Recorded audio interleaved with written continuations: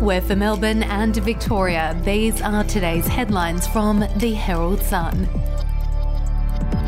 The state government is pushing back against Transurban's claims for taxpayer help to meet a $3.3 billion blowout on the West Gate Tunnel.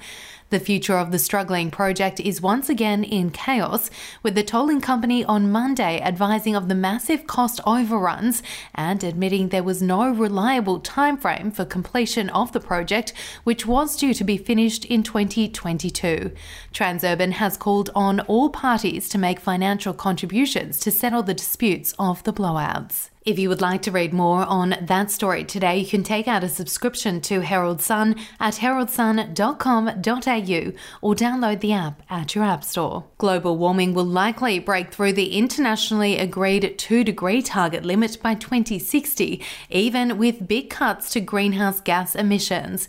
The Intergovernmental Panel on Climate Change also revealed Australia is racing ahead of global averages in both land warming and sea level rise. While global temperatures have risen by 1.09 degrees, in Australia, land areas have warmed up by around 1.4 degrees. Projections show temperatures will continue to rise regardless of what agreements are struck in the conference in Glasgow, although the rate of that rise will depend greatly on how much greenhouse gas continues to get pumped into the atmosphere. We'll be back after this. News doesn't have to be boring. The Brits have given Prince Harry a new nickname after yet another tell-all interview. Oh God, is it the Ginger Whinger? Let the team at news.com.au get you up to speed each day with their podcast, From the Newsroom. A couple were busted joining the Mile High Club. Well, I guess they can't play Virgin anymore. Politics, sport, red carpets, royals. Get all the goss in just a few minutes. Follow From the Newsroom wherever you get your podcast from. Australia's three largest telcos, Telstra, Optus and TPG, each allegedly breached consumer law by making false or misleading statements in their promotions of NBN plans.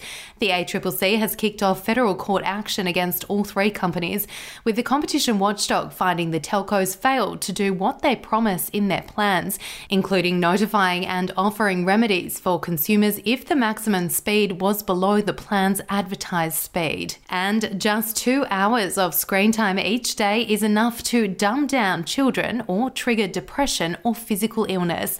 An Australian-led study of nearly 600,000 children from 42 wealthy nations found that girls suffer ill health after just 2 hours watching screens, including television, social media or online gaming. Boys can safely spend twice as much time online with 4 hours of screen time daily before suffering health problems. The landmark study highlights the urgent need to balance screen time with green time, with the study also finding kids who exercise or play outdoors regularly are healthier and happier. Those are your headlines from the Herald Sun. For updates and breaking news throughout the day, take out a subscription at heraldsun.com.au. We'll have another update for you tomorrow.